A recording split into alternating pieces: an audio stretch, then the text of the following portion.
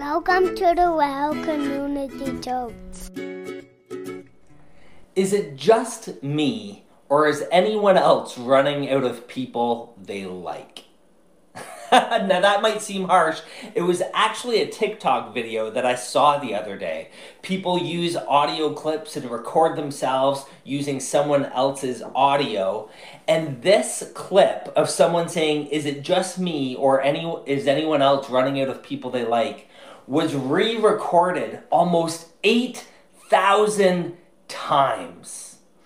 Because it strikes a chord. It strikes something that we're all wrestling with as we've been in this season of isolation. There's some truth to this, isn't there? We're in a season of strained relationships. And I think some of us, as we've pulled back and we've been in isolation, we even realize that there have been relationships that we should have ended a long time ago, that weren't good for us, that weren't healthy. And now it's navigating how to re-engage with some of those things. We have been isolated and forced to make difficult choices. And we've had to navigate what's best for us and our families. But that might be different from what's best for you and your family. And I think that's part of the hardship of it all is trying to think, well, isn't what's best for me best for everyone? Well, not exactly. Then you start thinking, well, am I making the right decision or are they making the right decision? And there's this us and them mentality that's embedded in all of these decisions we've had to navigate. Well, there's a story I read the other day in Numbers chapter 16. It's in our Old Testament, so it's a bit uncomfortable. It's not easy, but there's something about it that resonated.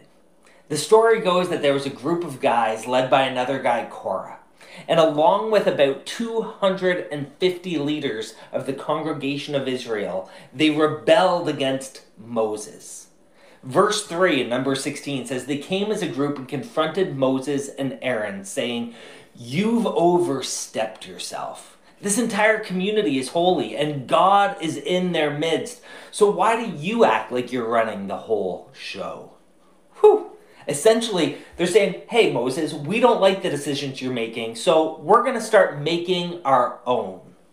So Moses fell face down on the ground, and he replied, in the morning, God will make clear who he is, whose side he is on, who is holy. God will take his stand with the one he chooses. It continues this back and forth tension and wrestling, and again, there's this relational strain between the two groups. Moses is angry, and these rebels are unhappy with his leadership.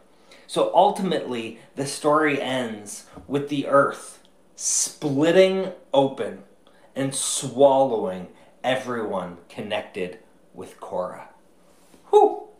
As I said, this isn't comfortable, this isn't easy, but there's something satisfying about it. Throughout the past couple of years, at least, society has become incredibly divided on so many different issues. So isn't there just a part of you that thinks, wouldn't it be nice to just know that you were right and have the earth swallow up those who are wrong? Okay, maybe not the whole earth swallowing up people whole thing, but I think we can at least empathize, at least a little, with the feeling. Just to know you were right.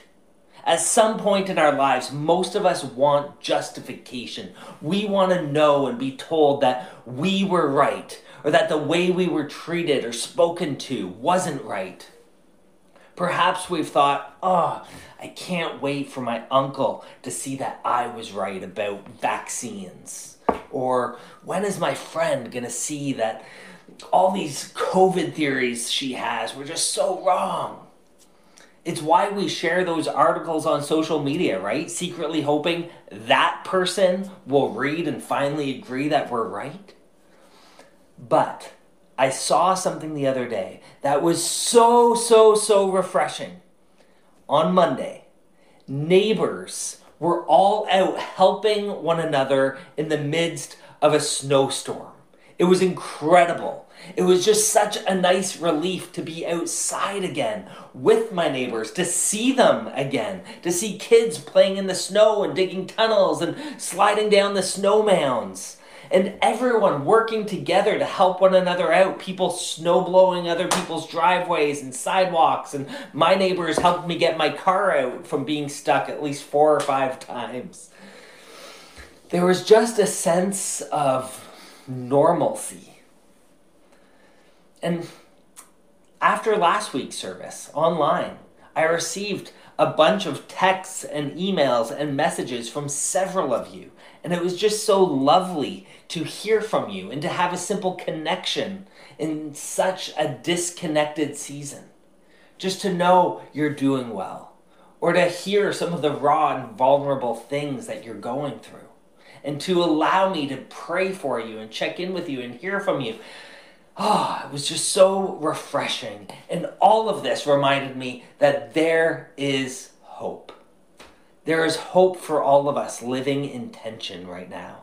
And it's not about being proven right, but instead, it's about discovering that Jesus is at work between us and those with whom we struggle the most. This is the story that God is writing, that He is making all things new. And all of this, the strained relationships and the breath of fresh air, reminds me of a couple of other stories that I want to dig into tonight. The first is the Good Samaritan, found in Luke chapter 10, and the second is the story of the woman at the well, found in John chapter 4. So let's first explore this story about the Good Samaritan to help bring more color and life to the story of the woman at the well. Now, we often are told this story of the Good Samaritan is kind of about good morals. Do the right thing. Be the better person. Help people who are in trouble.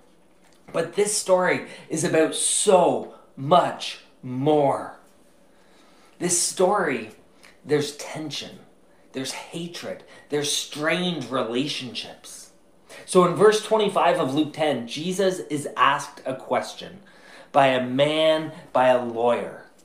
And it says, the man asks, "What must I do to inherit eternal life?"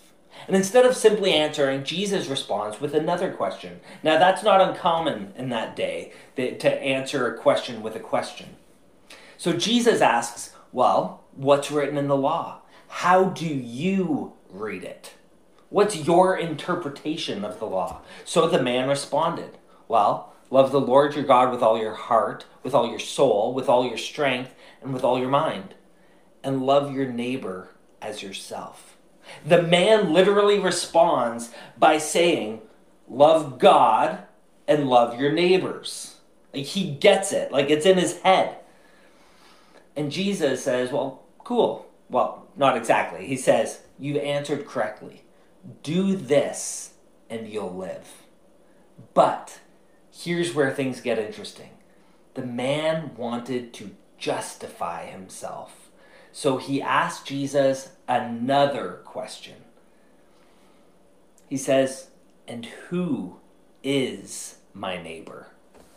Oh, now we're getting to the heart of the issue. Now we're getting to what this man is really asking Jesus. In other words, he's asking, yeah, but who do I have to love? Like, when push comes to shove, who is it that I have to love? And this is where Jesus launches into the parable of the Good Samaritan, which is, a certain man was going to Jericho from Jerusalem, and he was beaten and left by the side of the road. A priest comes along, looks down, passes by on the other side. Then a Levite, a religious leader, comes along, does the same thing, passes on by. Third dude comes along, and let's point out the logical thing here for kind of driving home the point. The logical thing for Jesus to do here is to make the third person a lawyer. And the reason for that is because then Jesus could have made his point to the lawyer who's asking the question about how your neighbor is anyone that you're passing who is in need, which is how a lot of people tell this story. But that misses the point. Because you see, it isn't a lawyer who comes along. It's a Samaritan. And teachers of the law and scripture experts hated Samaritans. This was the last character this man would have expected to enter the story. This hatred went way, way back, generations back, and it ran really, really deep. But in this story Jesus tells, the Samaritan helps the man. Boom! Mic drop. Do you see how clever and subversive Jesus is? The story would have been next to impossible for this man to hear. A good Samaritan? Like, this was an oxymoron in that day. A good Samaritan was an impossibility. They were mutually exclusive. They just didn't exist. So Jesus finishes this story in which a Samaritan is the hero and asks the man one final question. Which of these three do you think was a neighbor to the man who fell into the hands of robbers? You can almost picture the scene and everyone just kind of following silent, waiting for the man. How's he going to respond? What's he going to say? And listen to how this man responds, because it's very telling. He says, the one who had mercy on him. Which of these three was a neighbor to the man who fell into the hands of robbers? The one who had mercy on him. This man can't even say the word Samaritan. That's how deep this hatred goes. He cannot even say the word. So, what are some of our modern day names that we have trouble saying? Is it homeless? Poor? Anti-vax? Pro-mask? Conservative? Liberal? People from the LGBTQ2S plus community? Jesus is saying, yes, that's your neighbor. That's who you're called to love. That is where eternal life is found. It's showing kindness to the one you hate, the one you despise, the one you wish didn't exist, the one whose name you can't even say. And this sets the stage for what's about to take place in our next story. The woman at the well. If you're following along in your Bible, flip over one book to the Gospel of John. We have Matthew, Mark, Luke, which we were just in, and now we're flipping over to John chapter 4. And now that we understand a little bit more of these strained relationships between the Jews and the Samaritans, it's going to help us better understand what Jesus is now doing here at the well. So to help bring this story to life, I'm going to be reading a version of John 4 that I've taken and have adapted from the NIV, as well as Rachel Held Evans' book, Inspired, which she adds a little bit more between some of the lines. So in John chapter 4, Jesus was leaving the Judean countryside and going back to Galilee. But to get there, he had to pass through Samaria. And he came into Sychar, a Samaritan village, bordered the field Jacob had given his son Joseph. And Jacob's well was still there. Jesus, worn out by the trip, sat down at the well. It was noon. The stage has been set. The sun is hot and bright. And as the sun beat down, this woman enters the scene as she comes to the well, and she sees a figure sitting at the well, a man, and she drew closer. She spied the knotted tassel on the fringe of his coat, confirming, yes, he is a Jew. And she felt this rush of relief. Oh, good, we won't have to talk. A man in this country rarely speaks to a woman, and a Jew to a Samaritan? Never. At last she reached the well, collapsing on the other side to catch her breath. Will you give me a drink? His voice startled like a crack of thunder on a clear day. For a moment she doubted she'd heard it. What sort of Jew asked a Samaritan for water? They believed even our pitchers were unclean. You're a Jewish man and I'm a Samaritan woman, she said with a laugh, wary of meeting his eyes. Are you asking me for water? If you knew who I was, he answered, you'd be asking me for a drink, and I would give you fresh flowing water, water that is colder and cleaner than this. I would give you the kind of water you really crave. Now he had her attention. Despite her exhaustion, she stood to face him. The man was young, maybe 30. He had no jar, rope, buckets. He must have been traveling from Judea to Galilee, but she wondered why he journeyed without companions. Artisan water from this well, she pressed. Sir, you don't even have a bucket to draw with, and this well is deep. Are you saying you're better than our ancestor Jacob, who dug this well and drank from it, along with all his children and livestock? Are you saying you know something that he didn't? She couldn't help herself. Jews were so smug about religion. No doubt this man never dreamed a Samaritan woman thought of such things. Everyone who drinks water from this well will get thirsty again, he said, but whoever drinks the water I offer will remain satisfied, for they will have a gushing spring inside of them that never runs dry. Well, then give me some of that water, she laughed, playing along. Then I won't have to hike out to this well every day. The man fell silent. Assuming she'd offended him, she prepared her bucket and lowered it into the well. Of course she planned to give the stranger the first drink. Samaritans, for all you've heard of them, honor the customs of hospitality. Go, call your husband. Come back, he said, breaking the silence. Her jaw clenched. I have no husband, she said. Indeed you don't. You've had 5 husbands, haven't you? And the man you live with now is not one of them. 5. This man knew more than what local gossip could carry. He knew her secret. He knew her.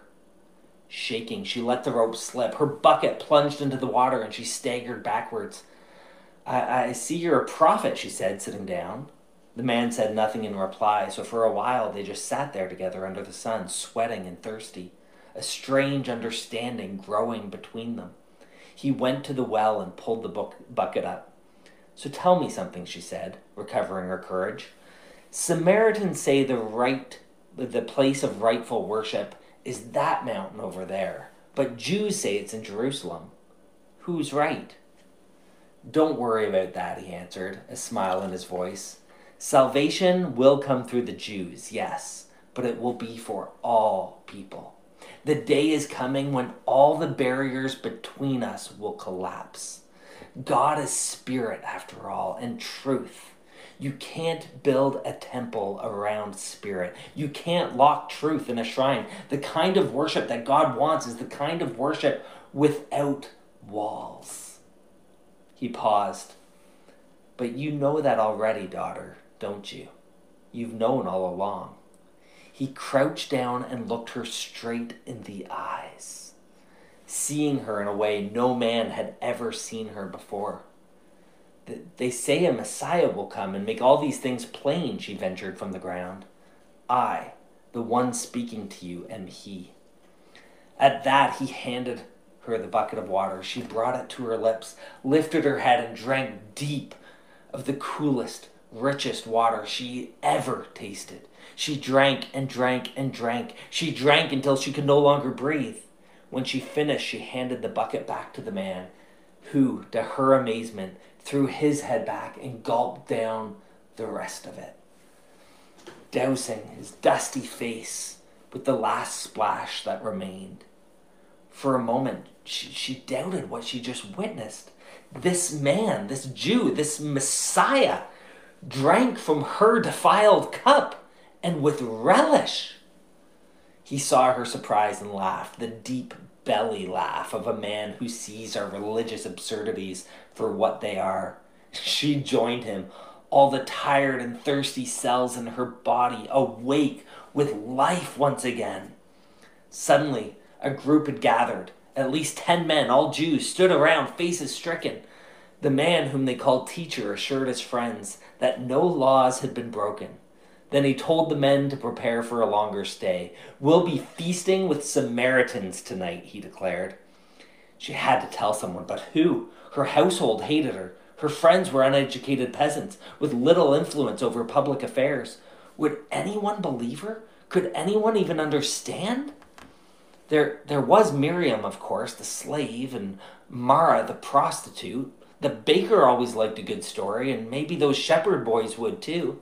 As more names and faces came to her mind, her feet moved faster. She ran over the hillside and past the sycamore. The widow next door could host a banquet. The blind beggar from the alley, well, he'd certainly come. Perhaps the lepers would join us for supper. Maybe a tax collector or two. Her feet pounded the ground as the town came into view. They could gather figs, bake bread, drink wine, she thought. They could fill a house with hungry and thirsty people ready to laugh again and eat and start something new. They could put flowers on the table. They could sing old songs. She made it all the way to Sychar before she even noticed she'd left her water jar behind. Whew. Have you ever encountered Jesus like this? Like, when we truly encounter Jesus, our lives are forever changed.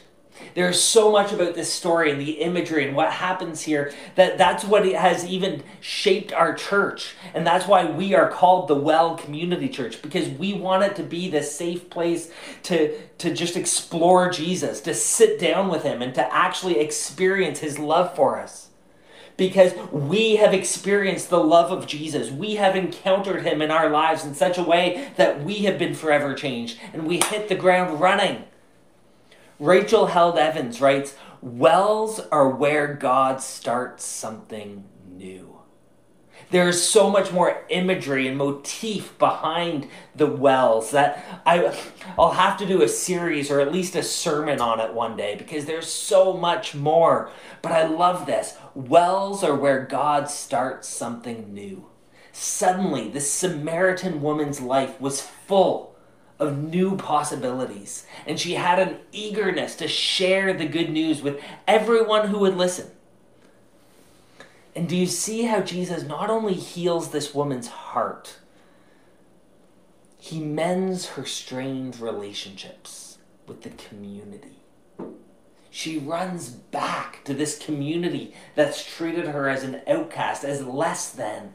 And she's like, "I don't care. I've got to tell these people, because I have met a person who has transformed my life."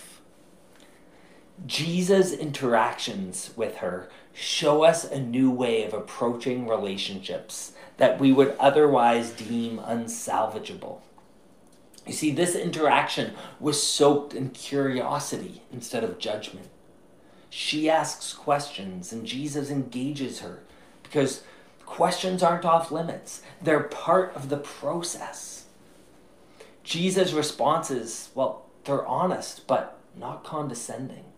He knows her past.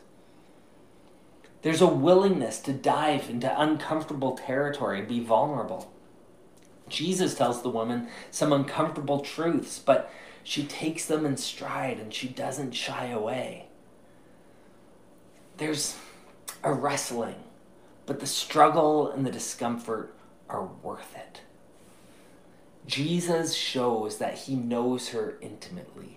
And he invests time into her life. And he even stays a couple of extra days with her in her community. Friends, Jesus is at work making all things new, including our relationships. Sure, you can make the Good Samaritan about roadside assistance. That's fine. But Jesus is calling us to something way bigger and higher and deeper and transcendent. Jesus is calling us to love like God loves, which means everybody, even those you hate most, even those who are the most difficult to love. I remember when I first started dating Amanda, she told me that if I wanted her heart, I had to ask God for it. And what she meant was that she had given her heart to God, and she wanted to make sure that the man she was going to end up with was continually giving their heart to God as well. And she described it as if like being on separate sides of a mountain. So I'm on one side, she's on the other, and God at the top. And as we continue to lean into God's heart, and we continue to focus on Him, and we prioritize our relationship with Him first, not each other, that as we move closer to Him, we'll eventually be brought closer and closer together. And you know what? I believe that's what Jesus invites all of us into as He calls us into relationship and as He invites us to sit at His table. The Lord's table is about presence. Of course, it's about eating, but ultimately it's a practice that shapes a group of people to be present to God's presence in Christ around the table where we eat. And as we come together, there's just so much beauty that starts taking shape and coming to life. And sure, we'll have different viewpoints and perspectives, and that's okay. Because as we draw closer to Jesus, as we sit with one another around the table, as we laugh and talk, we'll continue to see that those differences don't matter as much as we think they do. We'll see that Jesus is the one holding all things together and that we can agree to disagree, but what we know matters is our love for Jesus. And that He is making all things new. Your heart, my heart, our community, our nation, our world. Jesus is at work making all things new. And He keeps saying, come back to the table. Come back. I admire the woman at the well story for so many reasons. You know what? It says so much about who God is, how much God loves us, and what God genuinely hopes we will accomplish with this one precious life of ours.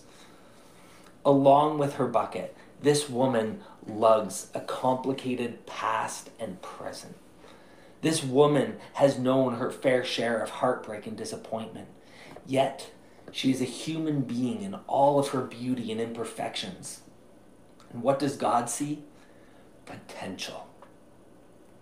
He doesn't write her off, doesn't look the other way. He sees her. What does this tell us? Well, I believe it shows us it doesn't matter the last time you reached out to God. It doesn't matter if you come with this sad rap sheet a mile long. It doesn't matter if you have doubts. It doesn't matter if you're unsure what to believe or what to say. You just have to show up. Friends, the Bible is not just a history book that we look to for inspiration or a weekend pep talk. It's the living, active Word of God, and it's filled with stories about people waking up to a bigger and more expansive understanding of what God is up to in the world, and you're invited to be part of it. When we place our faith in Jesus, we are forgiven through Jesus, and we are made new and whole and complete through Jesus. And what's even better, we are given the gift of the Holy Spirit. We receive a new spirit inside us that empowers us to participate with Christ in making all things new. Friends, I don't know what strained relationships you have, what you're facing, what you're carrying. But what I do know is that Jesus is waiting for you and for me to meet Him at the well. Jesus says at the well, I know you, all of you. I've got you. I love you. So tonight, fill your inner bucket with the hope and peace of Jesus and help Him bring heaven to earth. Let's pray. Heavenly Father, you are a good God. You are a good Father. And I thank you so much for the gift of your Son, Jesus. God, I thank you for his expression of love, for his demonstration, for his sacrifice, and that he continually meets us where we are and says, I love you. God, may we accept your love tonight. May we lean into our relationship with you. And God, like this woman, may we run to our neighborhoods, our workplaces, our schools, our families, and share the hope that we have found in you. God, bring healing to our relationships between friends, between family, co-workers, classmates. But God, most of all, heal and restore our relationship with you. You are making all things new. Start with us. In Jesus' name we pray. Amen.